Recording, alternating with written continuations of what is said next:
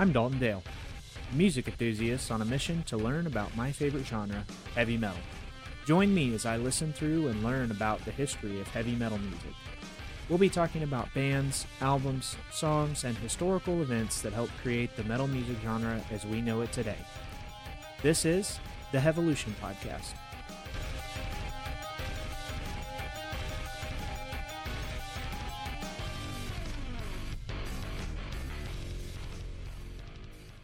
Hey everyone, what's going on? Welcome to the Hevolution Podcast. I'm your host, Dalton Dale. Glad to be joining you today. Thank you all for another tremendous week. We're climbing in listens and we're climbing in followers, and I am so incredibly grateful for it. I'm excited to be back with you guys this week. We covered AC/DC Back in Black last week, a pretty monumental album. It was really critical to mainstream success for AC/DC. They had already been seeing a lot of success early on, and then Bon Scott passed. And Back in Black featured the introduction of Brian Johnson, their longtime singer. So that was a really good album to listen to. Definitely had a lot to bring to the table and was a really big catalyst for a lot of heavy metal at the time. And the band as a whole really influenced a lot of artists that were doing things at the time. We got introduced to the Filthy 15, a list of the 15 dirtiest songs of the time put together by the PMRC. We'll talk about that in a little bit as well. But yeah, overall, good listen, good week, and excited to jump into this week. So as we get in, let's review the timeline, right? We started back at Black Sabbath. We're going through the history of heavy metal. I'll be talking about information that I'm learning as I go. I'm new to this. I am familiar with a lot of the artists that I'm listening to, but I'm not intimately familiar with their catalog. When I say I'm familiar, it's more I know the name, I know their hits. Some of these guys I've never even heard of or listened to ever before, at least not knowingly. And just going through the journey of exploring the history of heavy metal for myself, learning about this for myself, and sharing what I learn along the way. It's been a lot of fun. We're currently in the early 1980s, a time for classic heavy metal to come to the forefront. Classic heavy metal, I think, would best be defined as the most polished version of what new wave of British heavy metal established. So, again, a move away from minor chords into more major scales, moving into key and chord progressions that are not as bluesy sounding as a lot of rock and hard rock was for the time, and really working into layered instruments, guitar work, more intricate bass work, more intricate drum work. Vocal range is a lot more upper register. So you're talking like head voice, really out of the chest, high pitch, high range type vocals, made notable by guys like Rob Halford, Bruce Dickinson, some of those, and an increase in tempo. A lot of that was marked through Motorhead, through the new wave of British heavy metal era, and increasing speed, which a lot of that was derived out of late 70s punk and the punk scene. People are really starting to hone in on that specific sound in the early 80s and carve out its own niche and its own place in the music timeline. And that is where we get classic heavy metal. So we've talked Black Sabbath, later Black Sabbath featuring Dio. We've talked AC/DC. We've talked Iron Maiden. And this week we are going back to a band that was critical and a key success for the new wave of British heavy metal in Def Leppard. Def Leppard in particular, we're talking their second album, High and Dry. It's been a really good listen, so let's jump in. Def Leppard's High and Dry was released July 6, 1981. This is their second album. It follows On Through the Night. On Through the Night was their first album that was the big contributor into new wave of British heavy metal. A lot of people probably don't know about this album. This album sounds so drastically different from everything that made Def Leppard popular for their time. which happened a little later, not later 80s. It happened 83, 84 with the release of Pyromania and Hysteria. And that's where a lot of their hits, radio hits, came from that most people are familiar with as it relates to Def Leppard. In fact, I was talking with my dad about new wave of British heavy metal and mentioned Def Leppard and On Through the Night, played it for him. You go listen to it. It sounds like a totally different band. I covered that in my Reels TikTok series about a year ago, if not a little less than that. You can go find that on my TikTok page. I'm still working through getting all my Reels uploaded on the Facebook page, but it's a really good album and features some really great tracks. Wasted is a one that stands out to me. Has a little bit of that Motorhead vibe to it. It's really upbeat and fast paced.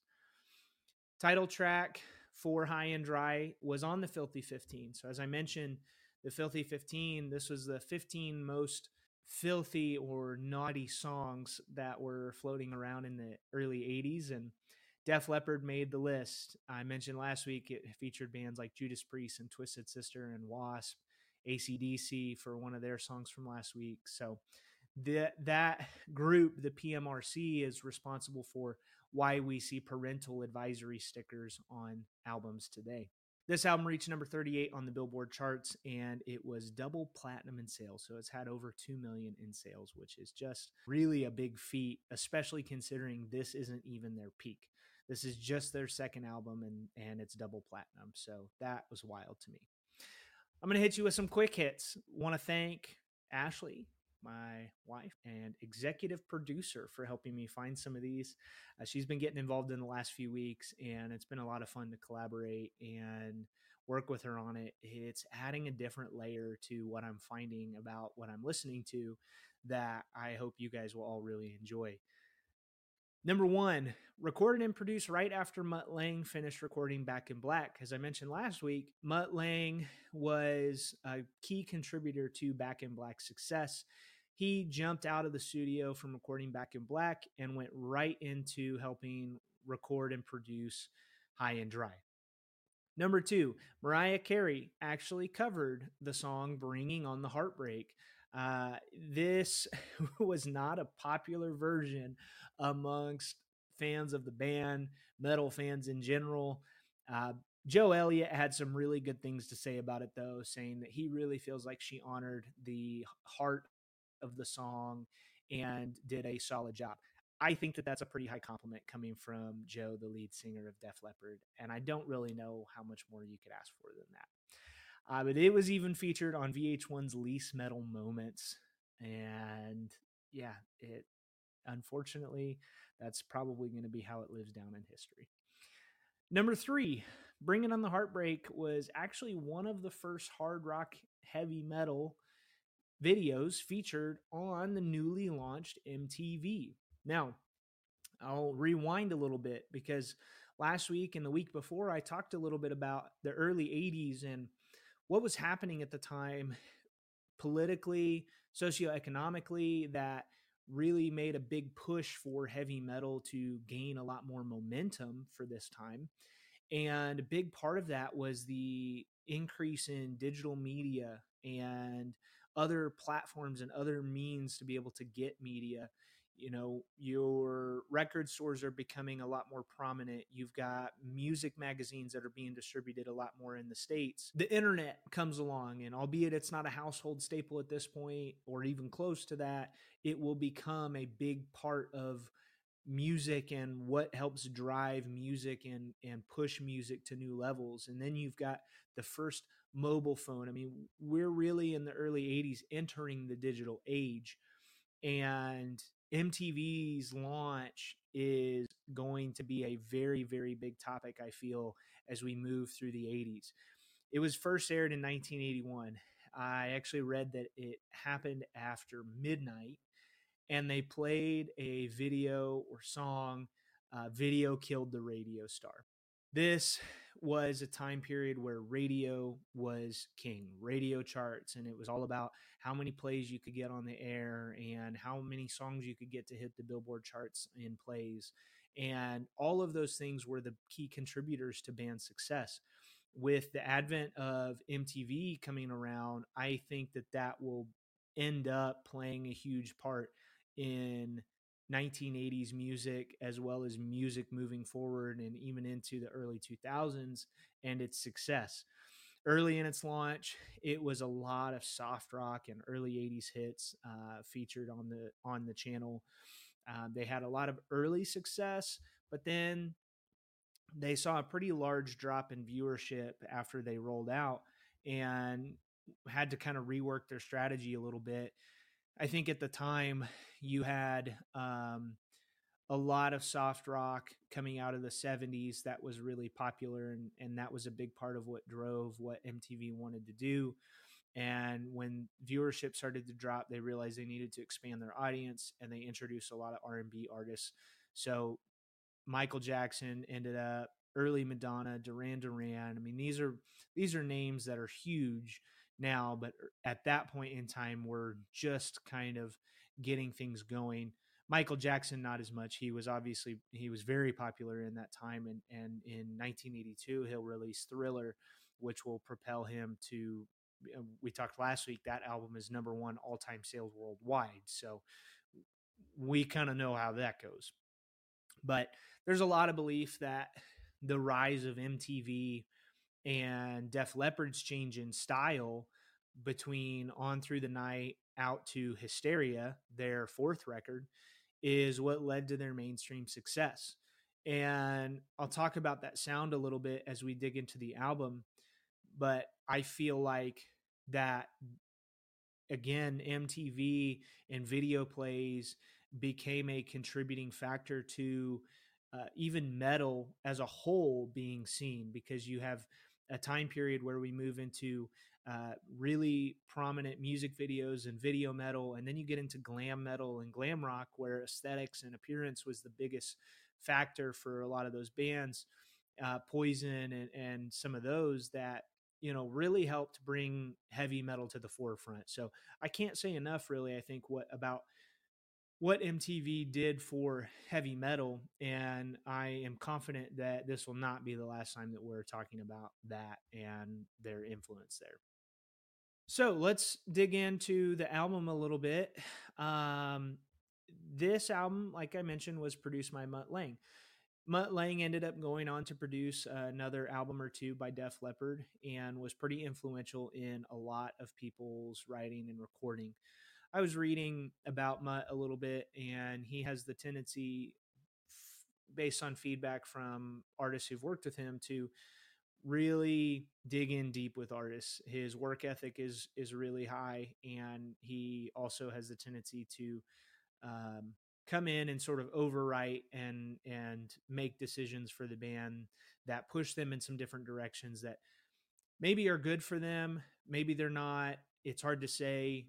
This is still a time where record labels kind of own, everything. Even today, it's hard for artists to really own a lot of their stuff. You've got the recent Taylor Swift, happenings that with all of her albums. And I think that overall Mutt was a really successful producer, and that's why they kept going back to him, is because the band was seeing success.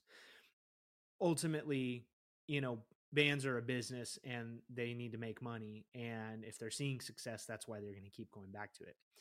Overall, they started to sound a little bit more radio friendly, getting into that 80s video rock and metal sound that I mentioned a little bit earlier.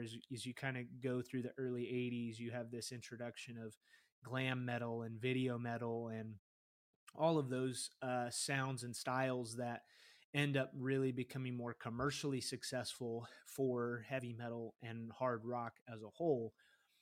Again, all of that I feel like plays into the success and the momentum that heavy metal gains through the 80s. And even when you get into bands that will cover through the thrash metal time period of Slayer and Anthrax and Metallica and Megadeth, the big four, that really introduced the much heavier sound and that faster pace, just harder sound. I think that that's why those bands got what they got, is because of bands like Def Leppard, because of bands like AC/DC. These are all gateway bands that helped lead people to bands like Metallica and some of those. So overall, those are just some of my thoughts on some of that. Let's talk the album as a whole, High and Dry. Um, I made some notes as I was listening to this. The very first thing that I noticed was there was a pretty notable change in Joe Elliott's vocals. Now, that is what really set me off, I think, from On Through the Night was Joe's vocals. Joe, I when I listened to On Through the Night, and I called this out in that video, I had to go look up if that was even the same lead singer that Def Leppard had for, all of their other hits, Pour Some Sugar on Me and Photograph and all of those, because it just didn't even sound like the same person to me. But I went and I looked it up, and he's been the lead vocalist for the entirety of the band. That really caught me off guard when I started On Through the Night. Well, when I booted up High and Dry, there's a notable change. It's got a raspiness quality to it. His vocal patterns are a little bit more choppy and syncopated versus On Through the Night, he was a little bit smoother in his rhythms and melodies, and a little bit more in his head voice in On Through the Night. And so I think that going through recording this album is part of what helped develop his vocal style that brought them a little bit more mainstream success and got them a little bit more attention. I actually, um, my wife found a video on YouTube. Go check it out. We just watched it and listened to it for a little bit, but it's a High and Dry Q&A with Joe Elliott. You can find that and watch that for a little bit more intimate look into. He talks about Mutt's coaching in vocal abilities and how that helped him become a different or better singer, in his opinion. And he also just shares a lot about the recording process and the everything that they went through as it related to getting this album down and released. So highly recommend that. It was a pretty interesting listen. Going into some of the songs, Lady Strange, there was a really, really great dual guitar intro to that. I mean, as soon as it started, it just really caught my attention. And I think that this is just so on point for classic heavy metal of the time. Dual guitars, these intricate harmonies and sort of dancing melodies where these guitars are layered in with each other. And in one article that I read about the album, it even talks about Def Leppard's other member, which was just the guitar work itself singing.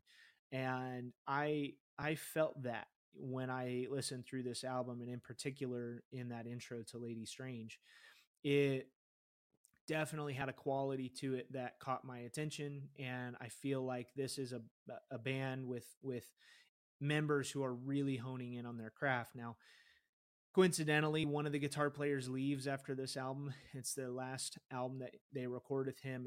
But their primary guitar player, Steve, stays with the band until he is let go or leaves the band a little bit later on, and then unfortunately passes away.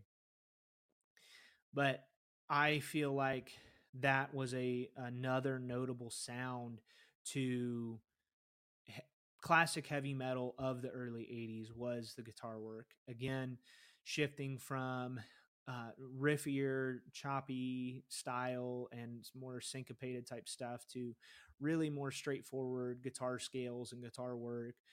It's a little bit louder and a little bit more pronounced through most things. And I think that is definitely a signature of classic heavy metal for the time.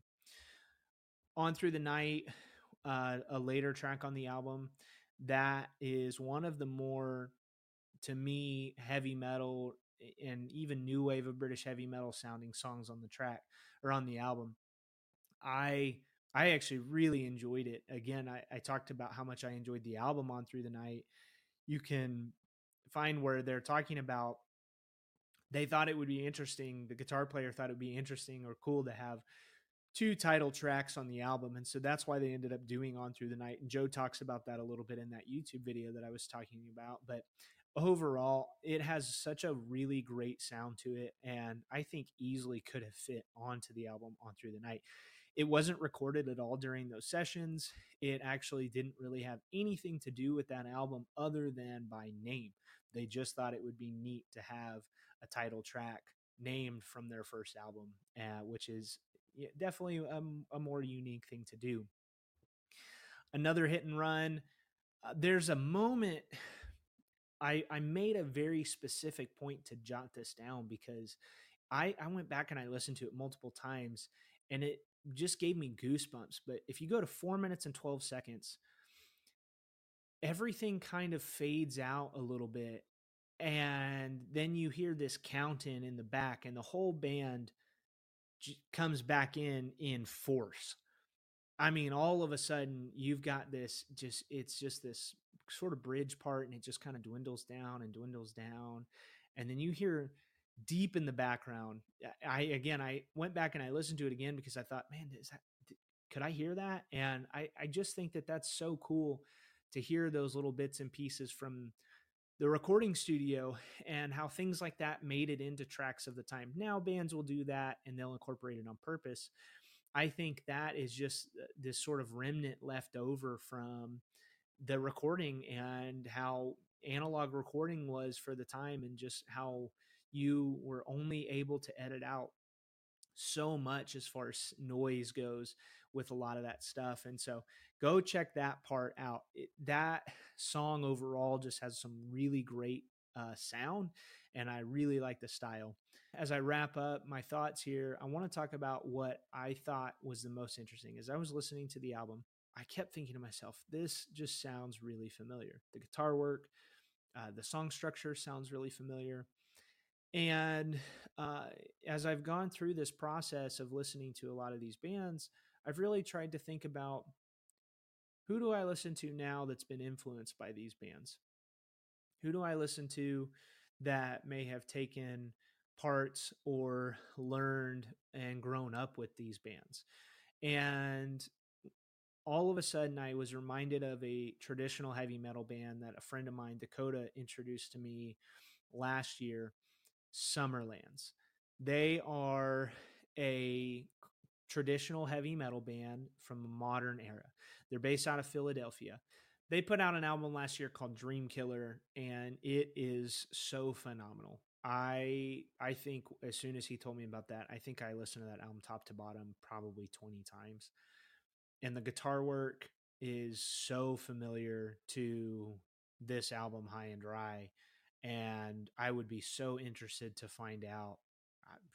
I should just ask Dakota. I'm pretty sure, knows one of the guys, but I would be so interested to find out how influenced they were by a band like Def Leppard from this time period, and to know what other bands might have influenced it. But Summerlands, Summerlands,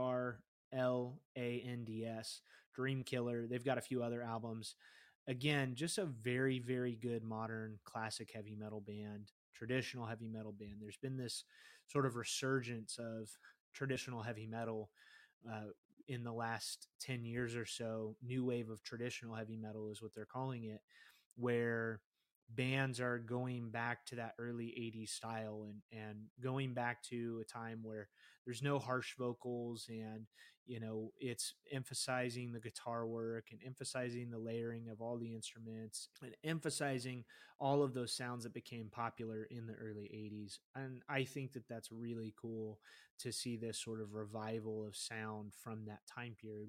Whether you're passionate about that style of music or not, you see a lot of recycled stuff through modern popular music, and some of it can be really good, but a lot of it is just taking snippets or sound bites and then repurposing them for whatever that artist wants to do. Where I really appreciate the idea of taking a specific sound from a certain era and giving that new life, revitalizing it, not through samples and sound bites and clips, but actually learning that style and honing in on that specific style and sound, and then breathing new life into that. And I think Summerlands has been a great example of doing that. Overall, High and Dry, super fun listen. Again, surprising in a few different ways, in that there's a change in style you can hear, and that'll get fully fleshed out through Pyromania and Hysteria. and sort of morph Def Leppard into that 80s rock band that most people know and love, and some sounds and styles that harken back to On Through the Night that were really nice and gave a different layer of Def Leppard as they're starting to figure out their sound. Let's move into the last of this week's episode, where I'm going to talk about a little bit about what I've been listening to. I'm recording this on a Friday, so it's actually release Friday. My release radar was not great. I primarily listened through Spotify. I had a couple tracks on there that were pretty good, but mostly what I've been listening to this week is going back through my favorite band, Under Oath. They are one of the early post-hardcore screamo bands that I got into. They are a definitive metalcore band from the early 2000s and a revolutionary band in the way that they changed the sound of metalcore and post-hardcore at the time. And I went back and was listening to They're Only Chasing Safety and Define the Great Line and my favorite album, Lost in the Sound of Separation, and had those on a lot this week, and was just reminded of why I love that band so much. As for today, I think I looped the new Silent Planet song, Antimatter, probably 20 or 30 times today. It is so good. You really should go check it out. It is like hauntingly beautiful with these really cool layered synth parts and these really subtle, clean vocals mashed up against these really, really heavy moments. It's just a really good single. Thank you all so much for tuning in today. I have had a great time doing this. This has been a really fun project to go through and to share my experience with you. I'm really excited. I am prepping my next episode, and it's going to be my first interview with a local up and coming star. He's a young man that I have been introduced by way of his parents, and he is doing some really cool stuff, learning guitar and just absolutely killing it. And I'll be setting up an interview with him in the next week or so. I'm excited to do that. It'll be a little bit of a different style and a little bit of a different break from the what I've been listening to. Looking forward to it. It's going to be really good, so stay tuned for that one. Thank you again. Please like, share, subscribe if you can. Also pass it around to your friends. Leave a 5-star review for me if you like it. If you don't like it, leave a 5-star review and tell me why you don't like it. It's fine. I'd at least leave a 5-star review and be productive. I learned this last week that I charted at one point number 70 something on music history podcast charts on Apple Podcasts, which is just crazy to me that I could chart even that high. So those ratings really, really make a big difference. Also, if you want to support the podcast, there's a link in the bio and on the episode description on Spotify. You can contribute there. I really appreciate all of you. Thank you so much. I hope you have a great week. We will see you next time.